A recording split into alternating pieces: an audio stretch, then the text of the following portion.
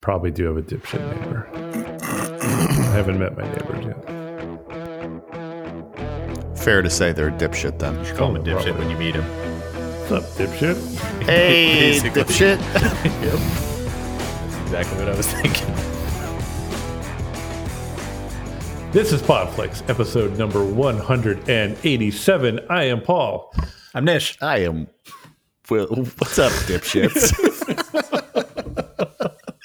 What is up indeed? I'll tell you what's up. Spider-Man No Way Home is up because that's the movie we watched. It's from 2021, and now we've all seen it because it's on, I almost said home video. Streaming's not right either. It's on, what's the thing in between home video and streaming? That's what we watched it on. Amazon. There you go. But you had to pay for it, right? Yeah. Of course. Yeah. So whatever, yeah. I mean, I watched it on Apple TV, so. Good. Came out on all platforms. Came out on all platforms, eh? Yep. All the ones you can pay for. When you said home video, by the way, it just made me think of those like things you'd find on like DVDs or on videotapes where it's like coming soon to home video. And then it like had like the little like preview. Mm-hmm. Those always age really well. I'm glad they put those on there. I know. You know, when I was a kid, my dad owned a video store. You guys know this. Our listeners might not.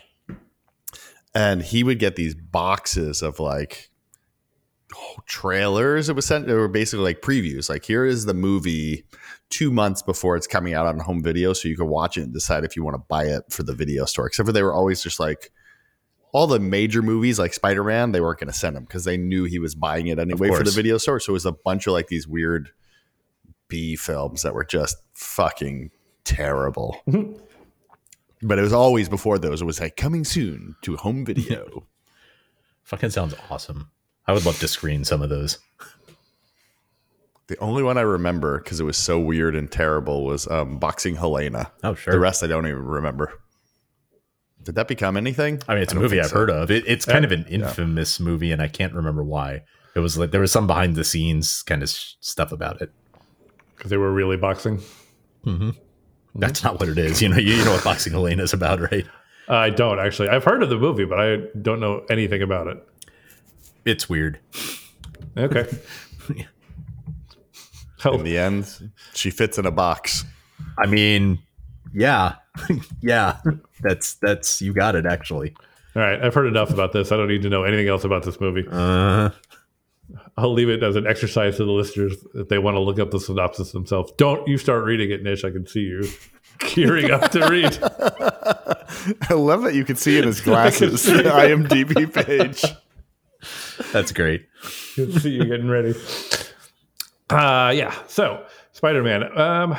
Question for you guys, which was, I wanted to know how much you guys got spoiled before this movie, because we talked probably on 10 episodes about we were trying to avoid spoilers for this movie. Personally, we are about to spoil the movie because we're about to talk about spoilers. Personally, I got spoiled on all the heroes in the movie, but not even all the villains that were in the movie. And interesting. Basically none of the plot. Yeah, I knew like there's the people that are in the trailer, which obviously I knew about. But to be honest, like I didn't even think the Green Goblin would take his mask off, for instance. I thought maybe that was a 100% CG creation that would just be voiceover. I knew that he was the bad guy, and I found that out the week before I saw the movie. That was a bummer. And I knew for sure Andrew Garfield was in there, and I just kind of assumed because Toby would be as well. Because why would they bring back Andrew Garfield but not Tobey Maguire? Right? Agreed. But I didn't know any of the rest of the villains. I was surprised. I don't know. Maybe I think Nish and you and I differ on this a little bit. I always like Spider-Man for the Spider-Men, Spider guys, Easy Tiger, Spider humans, Spider pigs, whatever they are. In one case, I never really connected. I always thought Spider-Man lacked good villains, but I know you liked the villains in Spider-Man 2 in particular. Yeah, I mean, so what I'll say is, I don't think we're too far apart on this because I also mainly would watch Spider-Man for Spider-Man, for and the Peter Parker story and all that. That's kind of what makes Spider-Man Spider-Man. Like I don't feel like he has very famous villains, Spider-Man, as far as Marvel goes. But they're not like, it's not like Batman's Rogues Gallery or anything. It's not like, it's not like the Joker or like the Riddler or whoever, where it's just like, oh yeah, these are like classic villains. But I do like at least some of them, how they're portrayed. I mean, at the least, they're like pretty classic at this point. Like Willem Dafoe, like even the ridiculous costume, like, I remember thinking at the time, like, what a weird looking, like little polygonal, like kind of like mask and all that. But it's like pretty iconic at this point. And I always liked Alfred Molina as Dr. Octopus. The rest of them, I didn't really watch the Andrew Garfield Amazing Spider-Man movies, although I am aware of like some of the major plot points of them. And they never really appealed to me, like the villains in that. And Spider-Man 3 as well, Sandman was fine, and the Venom from that movie, who's not even in this, is, kind of not well done, I would say. And then there's Harry Osborn as Green Goblin, which is kind of its own thing. So, yeah, I think it's interesting that they pulled in like what they chose, like who and what they chose to pull in from the other movies. First of all, can we just talk about how fucking bonkers it is that they even made a movie like this? Like, this is the kind of movie that like you would talk about with your friends on the playground and be like, they should have like, these guys from these movies meet, and like, well, they're never going to do that, and like they fucking did it. Yeah. And they didn't do it like half-hearted, right? Like they went for it. Hard. Could you imagine if they did a Superman movie and just like kind of, obviously Christopher Reeves is not coming back, but they brought in like Brendan Routh and some of these other guys. Yeah, Henry Cavill and like the ones like I mean, they did small versions of this a little bit with the guy from Smallville, right, whoever's Tom, been around, Tom Welling and like what's his name, Dean Cain, and what's the dude's name in Supergirl, and like Tyler Hoechlin or Hoechlin. Oh, yeah, I've never heard his name said. However you say his name, that guy. Yeah. I mean, they kind of did with Crisis on Infinite That's what I was going to Earths, say, yeah. but they didn't bring like Henry Cavill or anything like that. No, they didn't. Yeah, but the others, right, were pretty much all the others were, well, not Dean Cain for obvious reasons. Right. But Brandon Routh was there, Tom Welling was there, and Tyler Hoechlin was there. Yep. Yeah. My fanboy came out hard when they brought them all together. I was fucking excited about it. 100%. Absolutely. It was great. And I guess we're just talking about the movie right now, right? And I love how they highlighted, things that, you always notice between them. Like they have the whole thing about the fact that it's like, yeah, like Tobey Maguire's Spider-Man can like shoot the webs out of his body, whereas the other two are like the more classic comic book, like they have the web shooters and they have to like make their web fluid. So can we talk about that for a second? Because first of all, I did love all the chat about that. I thought that was hilarious that they hung a lampshade on that so much. But I always thought that for Tobey Maguire, like for his Spider-Man, like that made sense. Because if you take away the web fluid, it's like, what makes him spider? Like, what are his spider-like powers really at the end of the day? Yeah. I mean, but in the comics, right, the whole thing is like he gets bitten by a radioactive spider, and then he gets, what is it, this proportional strength of a spider? Is that the words that they always used in the comics? Yeah. It's like some kind of everybody thing has like super that. strength. It doesn't matter. Yeah, he gets super strength basically, and like he's got the wall crawling like ability and stuff like that, and then of course the spider sense, or the tingle as they call it repeatedly in this movie. At least they just called it the tingle and not the Peter Tingle in this one, like they did in Far From Home. I thought Peter Tingle was funny, but one movie's enough. I don't want to constantly have it called Peter Tingle. So let's talk about the Spider-Men a little bit, even though they show up in the back half of the movie. I am first and foremost curious for you guys who didn't really, I think, or didn't at all see the Amazing Spider-Man movie, what you thought of Andrew Garfield as Peter Parker. I loved him. Yeah, me too. And like, I don't know. I mean, I think that was one of the spoilers that I saw was like, he kind of redeems himself. I don't even know what the fuck that means, if people didn't like the movies or if he redeemed himself saving MJ or whatever the thing was, but I thought he was great. I thought in this film, he was more watchable than Tobey Maguire, even though Tobey's my favorite Spider-Man. It's really like Tom Holland too. Yeah. But I mean, Andrew Garfield has a little bit of the like Pierce Brosnan James Bond problem or the Henry Cavill Superman problem insofar as like he's clearly good for the role, but didn't get to be in any really good movies. Oh, that's fair. Yeah. And I mean, and Andrew Garfield's a very good actor, like in other films and all that stuff like that. And he's kind of just he's a likable presence as well. Like, I feel like exactly what you said, Paul, because like there's no, on paper, it's like, well, yeah, why wouldn't this guy be a great Spider-Man? But like you said, it's like, it's more just that the movies really didn't support him at all. Whereas the other two have both gotten really good movies. Not every single one, but really good movies. There's a weird thing that they both, especially Tom Holland and Tobey Maguire, do really well, which is play this like, not in this movie with Tobey, but they play this like, I'm book smart, but kind of a bumbling fool who's just so disorganized. I can't get my shit together, and it's cute and funny and clumsy and all those things. And I don't see that in Andrew Garfield. When I see him, he just doesn't come across that way. No, I mean, he was very much like the skateboarding Peter Parker who like, which is good to do that because he's too cool to be an outcast completely in the same way. Yeah, I mean, he's got the charisma, the looks, like everything about him is like, yeah, there's no universe where this guy isn't cool. So it's true. You could put glasses on that guy and try and nerd him up. Like he's still cool and handsome. Yeah. Is the thing. Yeah. I really liked him, and he was the character. He was the Spider-Man who needed more of the moments. Right? He didn't get his third movie. He didn't get his like closure, like, of the story kind of. So he got that in this movie, which I thought was really nice. Yeah. And from what I read, Toby kind of wanted his character to hang back a little bit. Like, I think from what I read, like he requested that there not be a whole lot of information about what had happened to him since since his 3 movies. Like, they kept it fairly vague as to like what was going on with him and everything like that. And that's kind of the way he wanted it, I think. And I think also, like, you know, he settles well into kind of an elder statesman role of the Spider-Man because he's 10 years older than, or at least 10 years older. He got old. Yeah. Probably older than that. Yeah. I mean, I think he's probably he's like 48, something like that. Like in real life. Like that. Yeah. How old's Tom Holland? 20? No, he's older than he looks. He's like 29 or something. Yeah. He's like mid to late 20s. That's surprising. How old's Zendaya? I thought she was like 19. Nope, they're the same age. Yeah. In fact, Get outta here. all three leads were born in the same year. Yeah. Huh. Willem Dafoe was born in that 80s? Yeah, absolutely. Okay. Yeah, 25. They were all born in 96. So they're all Ned? 25 or 26. Yeah, we're talking about Talk about Trying to figure out who the third lead we're talking about. the three, you know, the trio. the Spider Trio. Right. The Harry, Hermione, and Ron.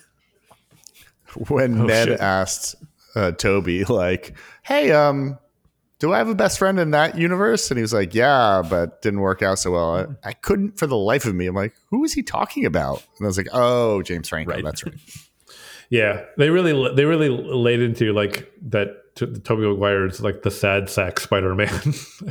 Yeah, I mean, he's been through shit, and he is like, it works. Yeah. I like seeing all the way all three of them like interacted. First of all, we got a lot more of it than I thought we were going to get, and it was all like top way quality more stuff. Yeah. Yeah, it was great. I feel like like there was a part of me that felt like it's like, oh, is this going to be like a 10-minute thing, you know, and you get like, you know, a little bit of them and then they have to leave, or is it going to be right at the very end or whatever? But yeah, I mean, it was a decent amount of time with all three Spider-Men and with Andrew and Toby especially. Hey, how many times have you guys seen it? Twice. Also twice. I've only seen it once. I do want to see it again. It holds up really well. It does. Both times. Yeah. Yeah.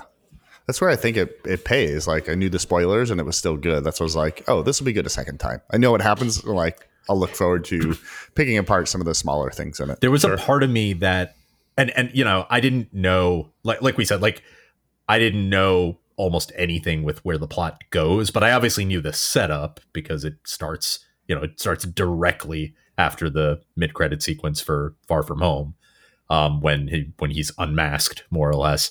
And I was a little like, not nervous. And obviously I was going to watch this and I thought I was going to like it, but like there was a part of me that it's like, I hope I don't have to sit through a whole lot of like him like being miserable because like people are being shitty to him, and people were obviously being shitty to him, but I felt like that went by like they did enough to show you that people that it was shitty and that he needed to like, you know, that people in his life were like, you know, having their lives ruined or like, you know, really bad things happening to them, without it like really getting into like a man, this sucks kind of thing. Like it got along quickly enough to like okay, let me go to Doctor Strange and like see if we can cast the spell, which was like kind of what got it moving along.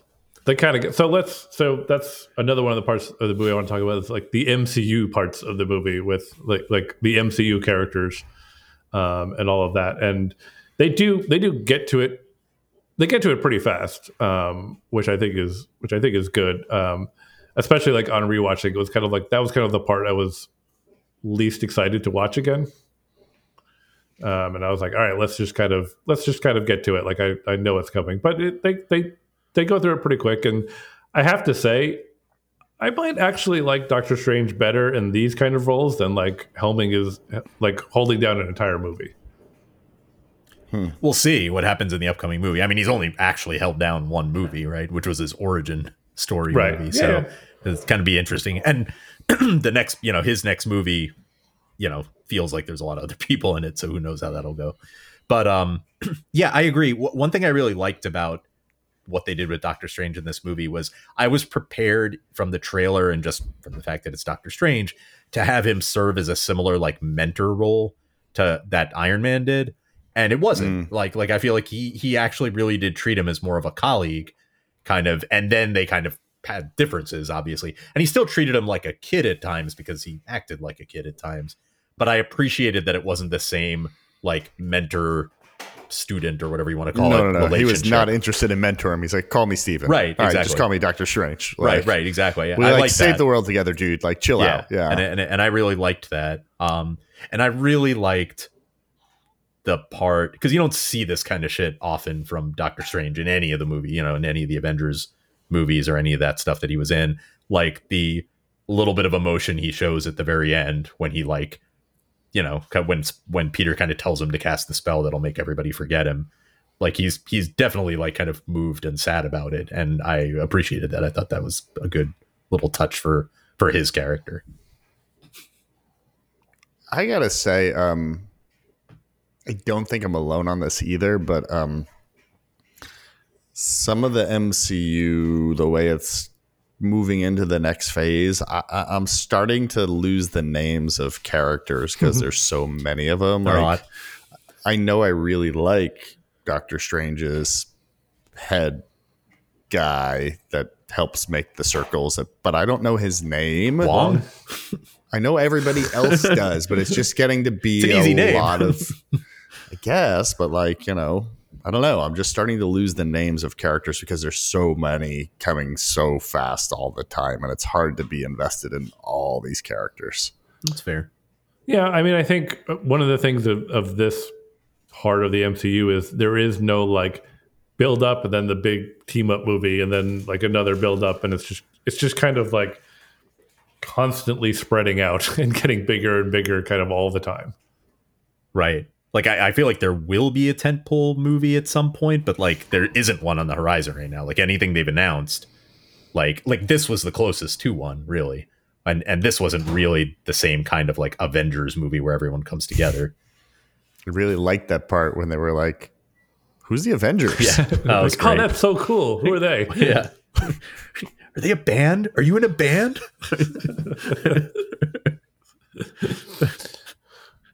Yeah. So let's talk a little bit about the villains in this movie, or the quote unquote villains. I don't know. There's a lot of them.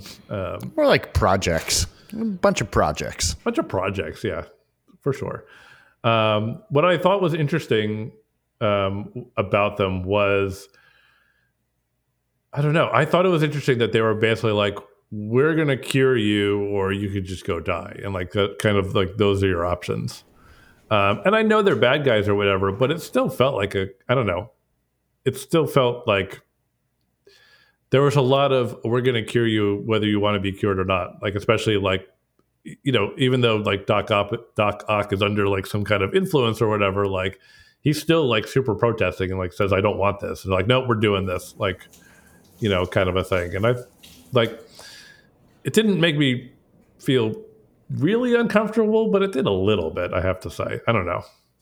One thing that's a little interesting about that I'm only thinking about now in truth is like in the scene in the scene where after he comes back from battling Doctor Strange and he like kind of Doctor Strange is like stuck in the mirror dimension, like hanging in the Grand Canyon or whatever, and he comes back, and then I think Doc Ock says something, right? Like it's like, you could have left us to die, like why didn't you? And MJ says like, well, that's not who he is. And it seems like, I mean, by that role, he sees that it's like they recognize, at least some of them do, that it's like, oh yeah, like we're gonna die if you come back. Then it feels weird that like they still fight against like being fixed, because it's like, but like you heard, right? Like if we don't fix you, we have to send you back. Like we have to, like you don't belong here. We have the means to do it.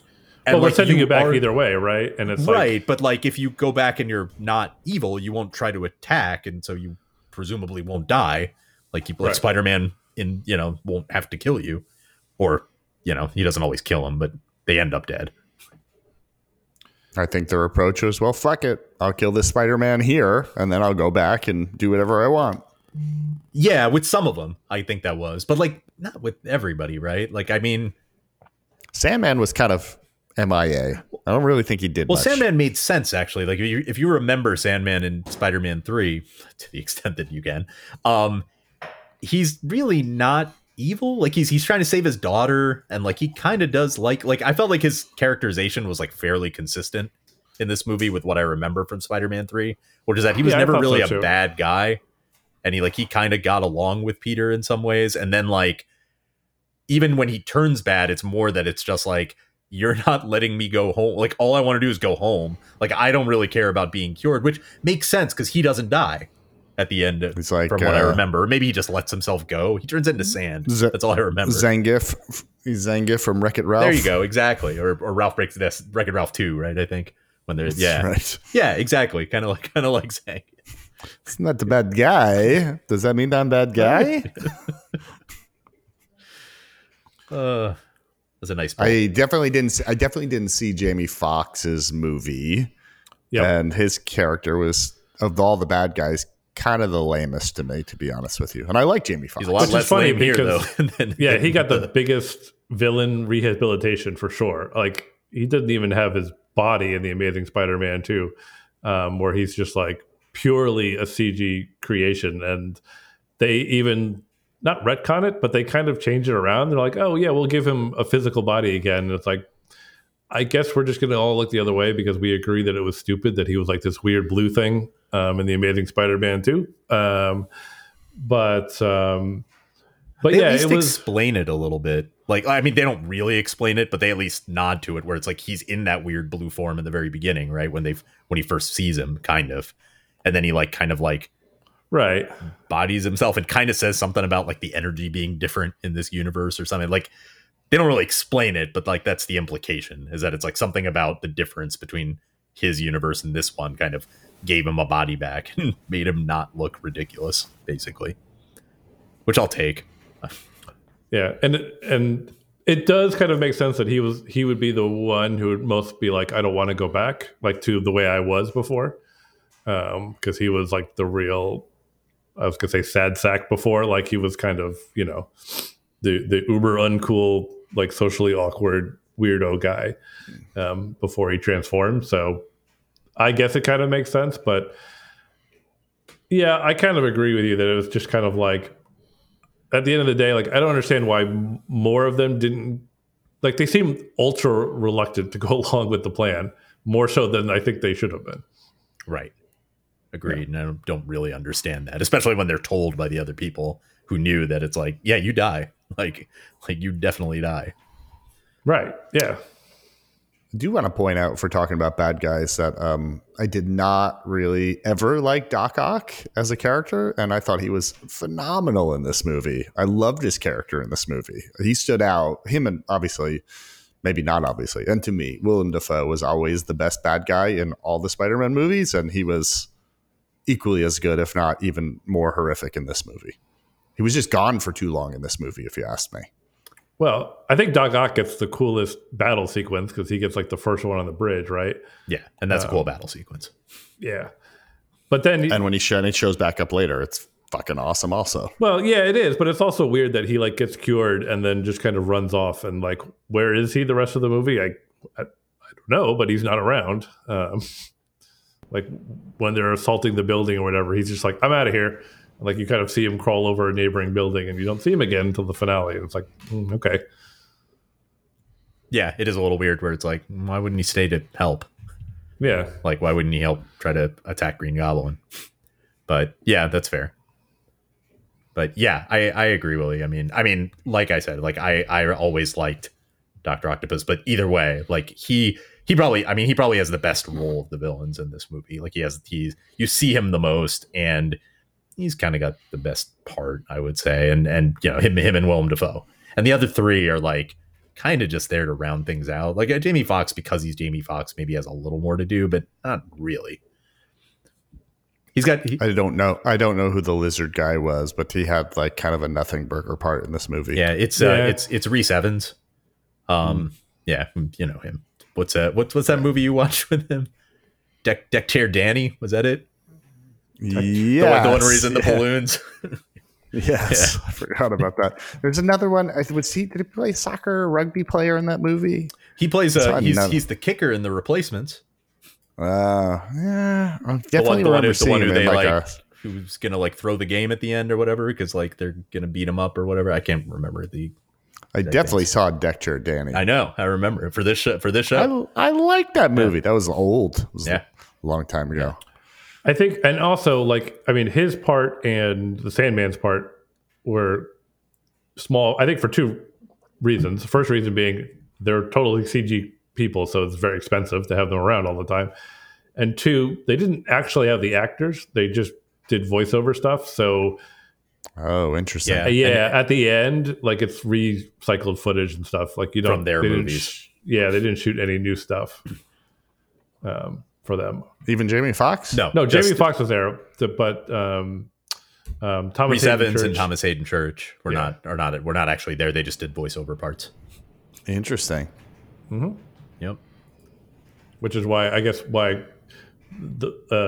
Kurt Connor's like, I'll just stay in the van. I'll just stay in the truck. And I was wondering about that too. Like, what's he doing? Why? It's just like I'm really expensive to have walking around. Like, you don't need that.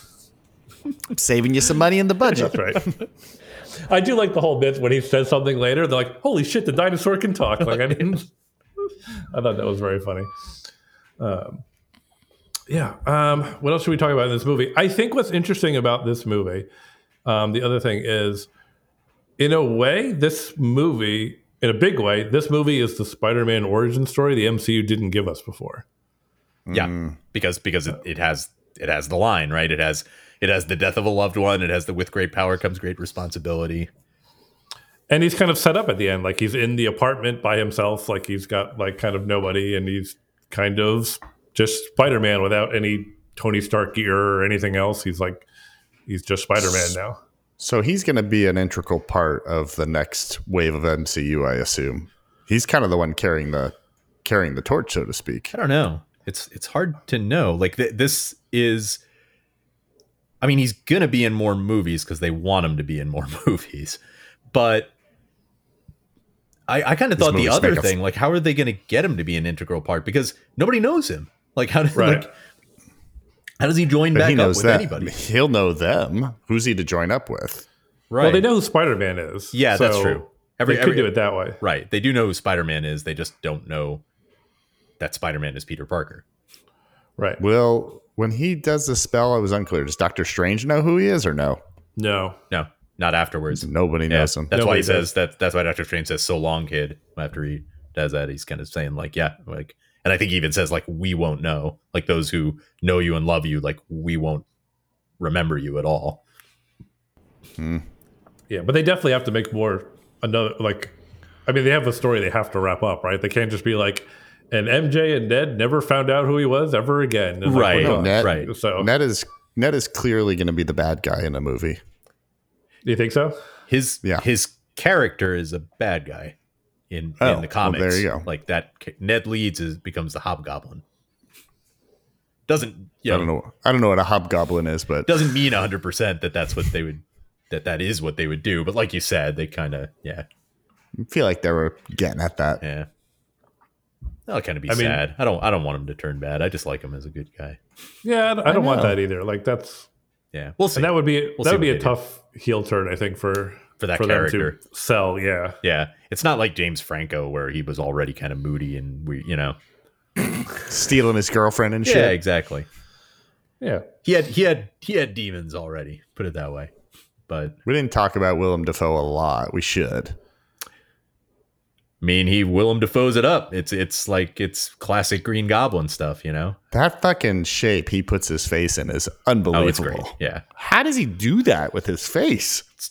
it's what he does. But you're right. It's like he's like I don't think of it this way, but he's like so rubber faced, like kind of, in like a Jim Carrey kind of way, but like obviously not doing the stuff Jim Carrey does. Like it really is like his face is like more point. Like it is really cool how he's just He finds a way to make his face look like that fucking mask. It's weird. Yeah, I'm really glad. Like he was the big surprise for me in this movie. I didn't know he was going to be in it, and I was really happy to see him. And he had a much bigger part than I thought. And yeah, he's really good as Norman Osborn. So I'm glad he got to come back and play that part again. Normally this is like stuff I would groan at, but I have to say I enjoyed the couple little meme things they threw in. I got reminded of this because they intentionally obviously put in the line of him saying I'm something of a scientist myself, because that like has become a meme over the last number of years. And then the other one being obviously the pointing Spider-Man, which they did as well. Yeah, that was cool. Yeah, which was, but I like that because I feel like they did it without like completely like being like, like you see what we did. I almost missed it, and Penny was like, "Look, it's the meme," and I was like, "Oh yeah, it is." Yeah, I think that. So here, we've been talking like a lot of good stuff about this movie. I do have one kind of fairly big complaint about the movie. I think. Big. Fairly big, which is like I would, after all this, like the whole movie is about, can these guys be rehabilitated? Can they be cured? And like, we need to do this. We can't just send them back. And then they do all that and then send them back, but we don't find out what happens. Like, did they live? Like, did it make a difference? Did anything that happened in this movie like make a difference in the other universes? And I was kind of waiting for the mid-credit, post-credit sequence that at least gave us some indication that like it did kind of work out in the end. And I was really bummed that we didn't kind of get that. Like, did they all go back and just fucking get murdered anyway? Like, I don't know. Like, I guess maybe we'll find out, but I kind of doubt it. Did Toby die? Or did he just go back? No, he's fine. Yeah, he's okay. He went back with a hole in his stomach. As you said, he's been stabbed before. Yeah. You develop an immunity. He stabs himself a little every morning so that he's fine. Yeah, that doesn't bother me, but I understand it. I totally understand it. I couldn't tell you why it doesn't really bother me, but like I'm like, I'm okay with it. But I get where you're coming from. Very much. I will say, like, the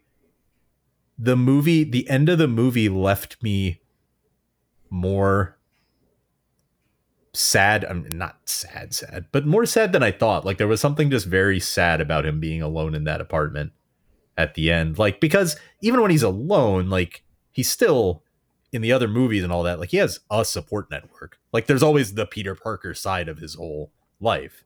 And it's very weird to think that this, at least for a while, like, he's not going to have a Peter Parker side to his life. I mean, he's still Peter Parker, but nobody knows him. So it's like, at least for some period of time, like, that's going to be a thing. And I would hope that they don't walk that back immediately. You know, like, I would hope that sticks for a little bit, because it's a big sacrifice for him to make. And it'll be a little meh if, like, it's kind of like, it'll be like to talk about something we talked about a little while back. it'll be like Book of Boba Fett, where it's like, oh, he's back with Grogu again, and it's like, well, that didn't last long. Like it'll kind of be like that, where it's like, well, there was a real emotional payoff to them leaving each other, and now they're just back together again already, and that feels this way a little bit. Like it was a real, I mean, that's a big sacrifice he made, and it feels like that should have to last for a little bit to me. Even if, like you said, like I would hope that it's like, and we like they're not going to say we never saw MJ again, because it's fucking Zendaya. They're not going to not have her in a movie. Yeah, I agree with you. I agree with you about that. Although in a weird way, I didn't find that bit sad, because he seems mostly fine with it. Like he's not super mopey about it, and he's kind of like, all right, this is how this is for the best, and this is how it should be. And like that Spider-Man who's like flipping around at the end, like he's not sad. No, you're right. He's not sad. I was sad though. The part that actually made me the saddest, which I wouldn't have thought, was when he's at the gravestone and Happy comes and he doesn't know Happy, and it made me sad that because Happy really felt like a little bit of a father figure to him in certain ways over the last movie and a half or whatever, especially in Far From Home. And it was a little sad that it's like like he's just strange that kind of was a little weird and not resolved, in that Happy is visiting Peter Parker's aunt. Well, they were together. How did they get together?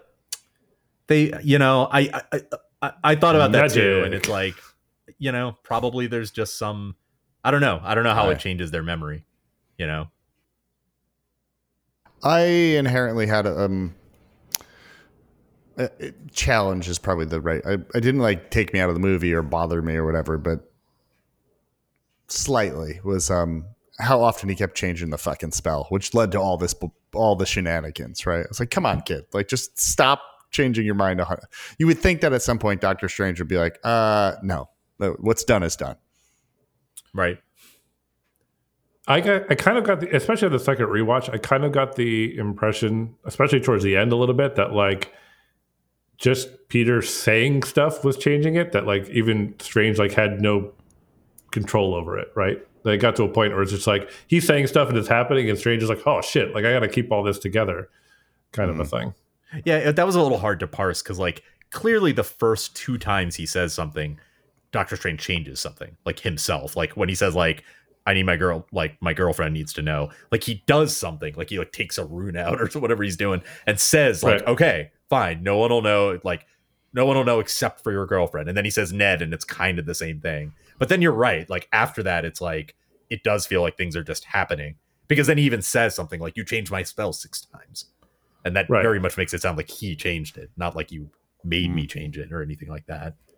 That was a little bit of like hand weaviness of like, I don't really know what was going on there, but like I get the gist.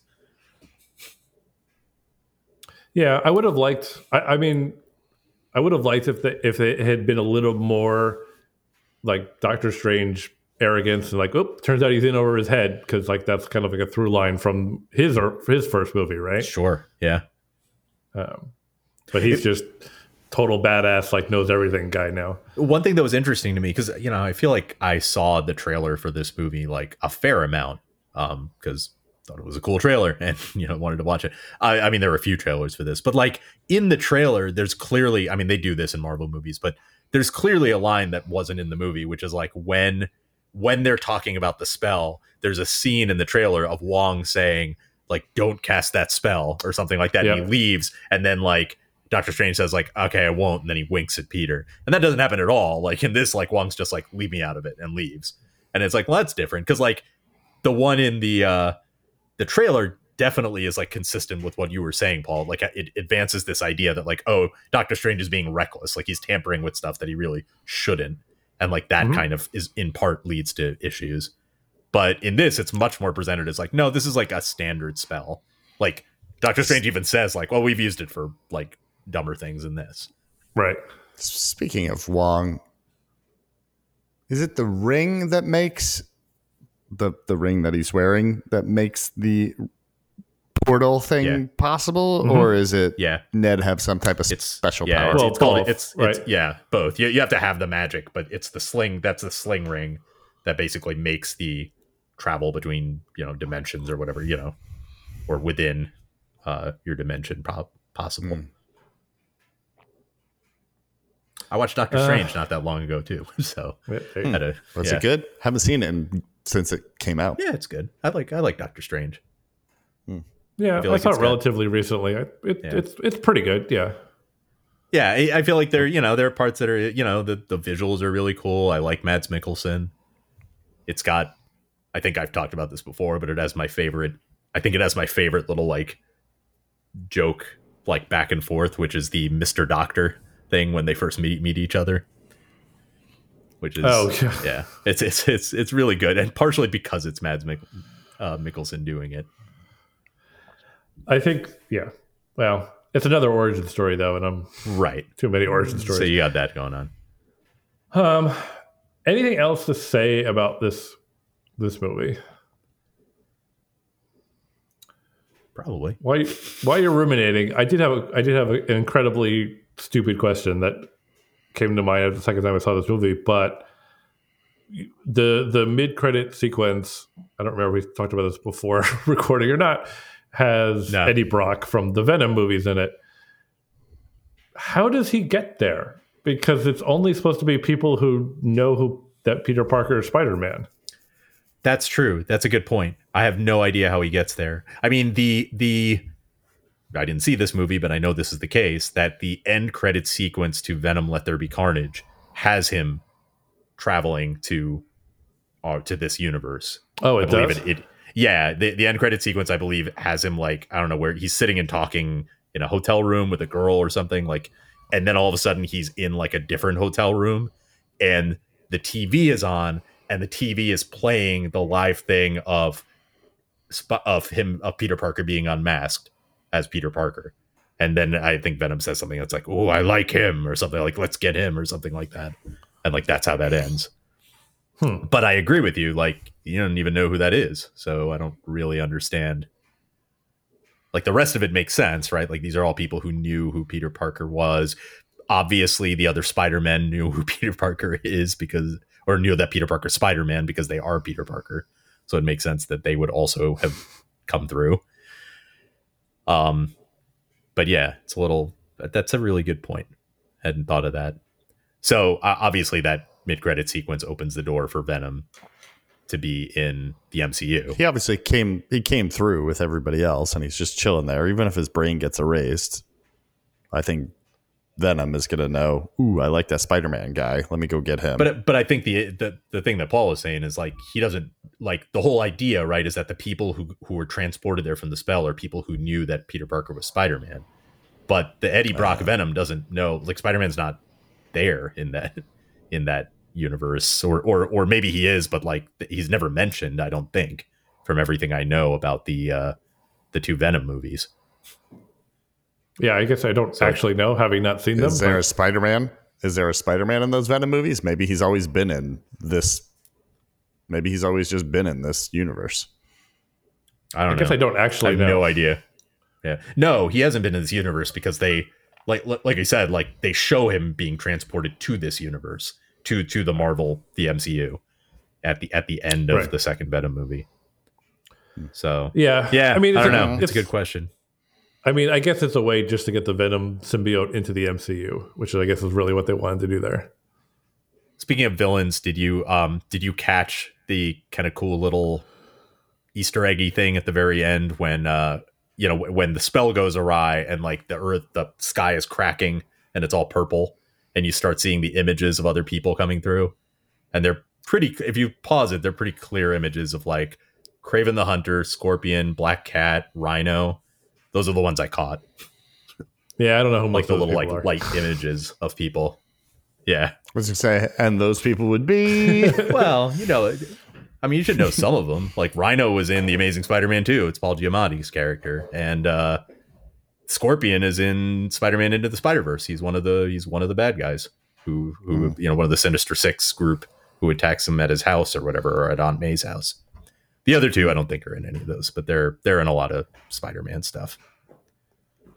But I thought that was cool because it was kind of making reference to the fact that it's like, yep, and there are all these like all the other Spider-Man villains basically are there too. So. Well, we're not as big Spider Boys as you are, so I guess not. I prefer Spider Fellas. I do like Spider Fellas. Should we throw some grades on this movie after this extended discussion? Willie, why don't you kick us off? I feel like you usually don't. You're right. Enjoyable in all aspects. I was here to see the Spider Fellas, and hopefully, my hope going in was really good banter between the three Spider-Men and a formidable bad guy, because I did not know who the villain was, and I was tickled by who the bad guy was because he was always my favorite bad guy, and the parts where the three Spider-Men were together were just the fucking best part of this movie and a lot of other superhero movies I've seen. So 4.5 out of 5. Winner. All right. Vish, how about you? Earned all its money. I'm gonna give it a 4 out of 5. It was really good. I mean, it's like one thing that I think is like real, like the way I would describe a lot of No Way Home, not all of it, but like the parts that you like the most, like certainly some of the parts that Willie just pointed out. It's like fanfic or fan service, I should say, fan service, but it's done so well. Like it's not, It doesn't feel pandering. I felt the same way about Endgame, you know, like with a lot of fan service, but done in a way that's just great. The niche. Yeah. This fan felt serviced and it was great. Thanks for that image. You got it. So yeah, I mean, it was really entertaining. I totally understand why this, was just destroyed the box office when it came out, because everybody loves Spider-Man, and it's just a really entertaining time with Spider-Man, and it's a really nice payoff for like people who grew up on the Tobey Maguire movies, or like a second group of people who grew up on like the Andrew Garfield movies, even if they weren't very good. I know they made a lot of money, and people like Andrew Garfield, and I feel like people really appreciated seeing those people is the impression I get, and I did too. It was really great. I would guess that some of these newer movies that Andrew Garfield has been in will get a whole pile of new viewers. Like what's it called? TikTok Boom? Tick Boom? Tick Boom. Yeah. Yeah. Even Social Network. People forget he was in the Social Network. Sure. Yeah, I'm also going to go with a 4.5 out of 5 on this one. I think it's my favorite MCU movie in quite a while. It is a lot of fan service, but I'm the fan that they were aiming at. Like, yeah, I am curious. Exactly. Like, I am curious about like a 16-year-old watching this movie, going like, who are all these people, and what is going on? And maybe they'll go back and watch the other movies. I don't know, but I thought it was pretty wild, and like they pulled it off way better than I ever thought they could. And like I said, I was expecting like Andrew Garfield and Tobey Maguire to show up in like a scene, and not be in the whole second half of the movie. So I was really pumped to see that. And also, when it comes to superhero movies, or really lots of movies, I am not down for like the high school drama. And that's one of the things I'm always down on Spider-Man for, and this movie had almost none of that. So as a result, I was here for it. 4.5 out of 5. I'll just say the hypothetical 16-year-old would have been 6 or 7 when Amazing Spider-Man came out. So I feel like they'd know the Garfield movies. I feel like those would have been their movies, probably, right? Like that would have been their Spider-Man up till now. My 7-year-old could not watch Amazing Spider-Man. Well, okay, not every 7-year-old, but they would have seen it. She could have seen it 2 years late, right? Like when she was 9 or 10. Mm-hmm. Maybe. We all saw the first Spider-Man movie with Tobey together. Yeah, we did. Right? Yep. The Menlo Park Mall. Yep. I remember it very well for whatever reason. Yeah. Yeah. It was so good. It did. Was it like May 4th, May 5th? It was like beginning of May 2002. Wow. Yep. Man. Long time ago. Yeah. Mm-hmm. All right. Any other business we have to go over before we get out of here? How about I heard that you put together a new bed. I did put together a new bed. Is it time for bed chat? It is. Bed chat. Sorry, talking about beds. Bed chat. Buckle up, gentlemen. It's a metal queen-size platform bed. I'm sorry. That is way too many styles to combine into one bed. Metal queen size platform bed. No squeaks, no movement, no nothing. Paul, Perfect Just guest one bedroom. solid piece of metal. It's like a big fucking quarter on the ground. Fucking heavy, I'll tell you that. I couldn't carry the whole thing up the stairs by myself. Paul, Jesus. you say it was metal, but was it metal? It was liquid metal. You son of a bitch. Exactly. It's a very high quality bed. Very excited, even though it's in the guest bedroom. But, you know. What got you to choose a metal platform bed? Well, we didn't have a box spring for the mattress, so we needed a platform bed. Okay. And basically, we didn't want to spend a whole shit ton of money on an expensive wood bed. And a cheap wood bed, all the reviews were totally crappy. So we're like, we got a metal bed, and maybe it'll squeak, and hopefully it won't. And we've had it for a week, and it doesn't yet. But I don't have a lot of hopes that it's not going to be squeaky in 3 months. How do you test if it squeaks? What are you doing in there? I don't know what you mean. Just doing regular squeak tests. You know, Just jumping on it once in a while? Making a little fort. Making a fort. I mean, what else do you do with a bed? My daughter has claimed the underside of that bed as her fort, and has set up like blankets and pillows under there. And she's like, "You should come find me under the bed," and that's where she hangs out now. So, I was having a conversation recently about water beds, and Oh it my dawned on me God. like how fucking heavy those beds must have been. Yeah. my brother had one. Like, how did people?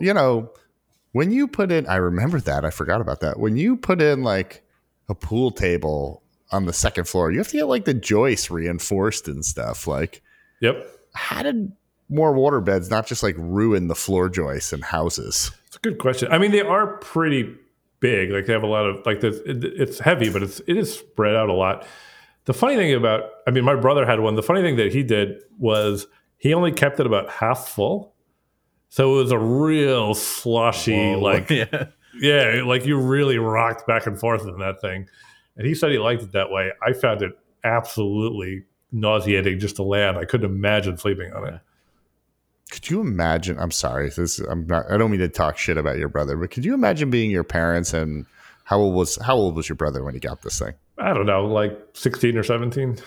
Could you imagine your 16-year-old kid being like, "Dad, Mom, I want a water bed." What the fuck is wrong with you? They still make water beds. Like I never good hear about question. them Yeah. or see them. Yeah. What was the appeal? Was it like before there was like Tempur-Pedic foam that was like this will conform to your body? Like was that the appeal? I think so, yeah.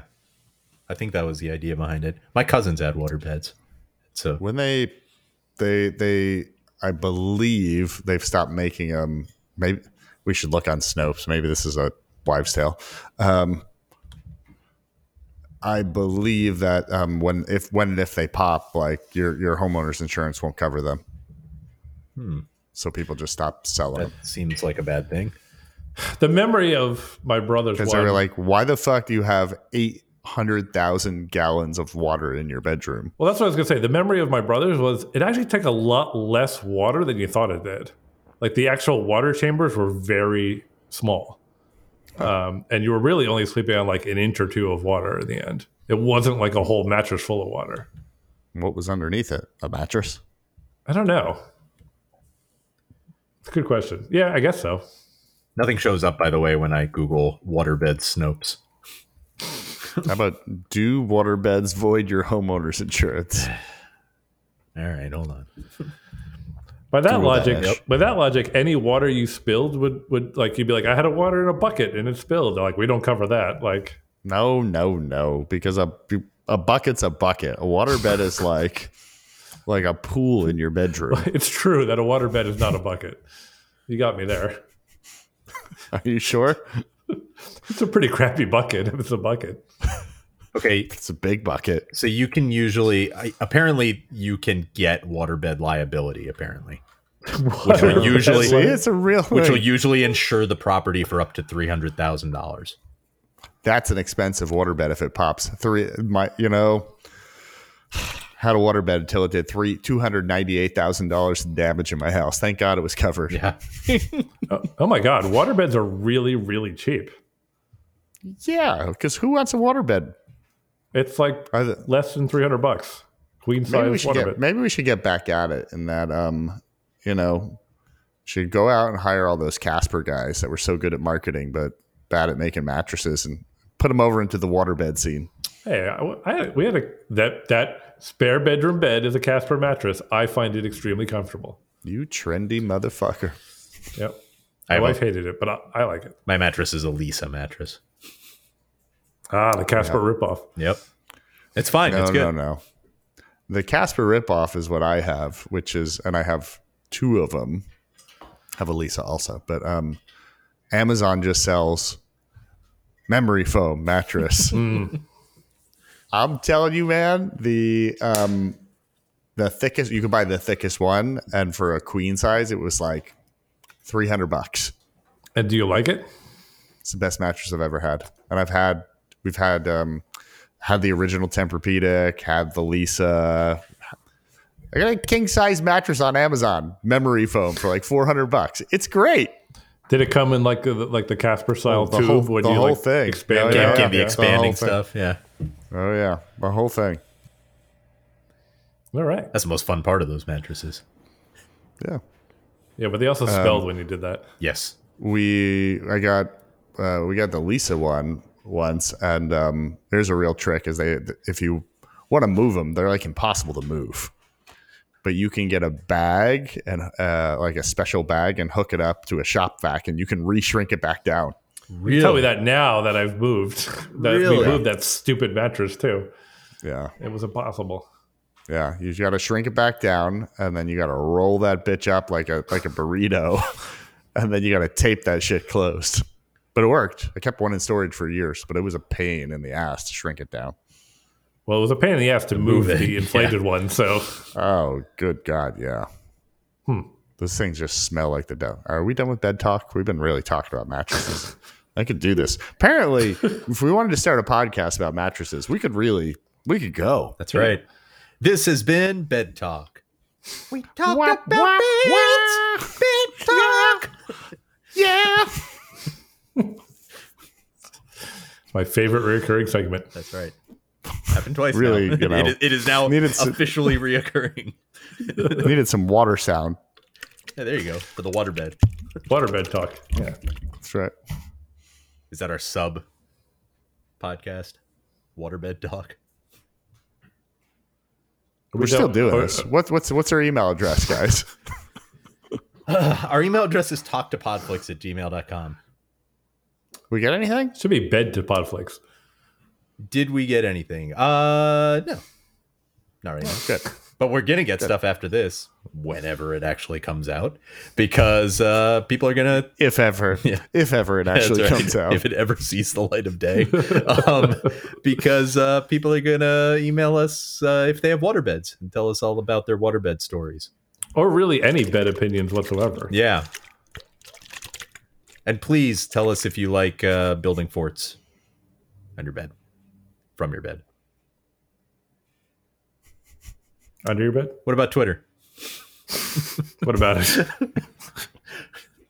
It's a thing. Yep. And you can find us. Podflix. You can find us At on Twitter. Podflix? Yeah, Right? at Podflix. Yeah, at Podflix. You can find us at Twitter, right? Yes. Yep. That's Just us. go to the Twitter offices. We'll be there. Yep. At Twitter. I'm there every Tuesday and Thursday from 3 to 5. It's my office hours. My office hours. Twitter at office. Twitter headquarters. Wherever that is. That's right. Haven't had anyone visiting me yet. It's been very lonely. Wonder why. He shows up at Twitter and spends 2 hours in the bathroom. Never said where his office was. Sir, I mean, Conducting office hours. Fuck off. right? Well, it's not my fault that every time I go to my Twitter office hours, Paul decides to watch Amazing Spider-Man. they got to text him and let him know. That's right. All right, time to go to the bathroom.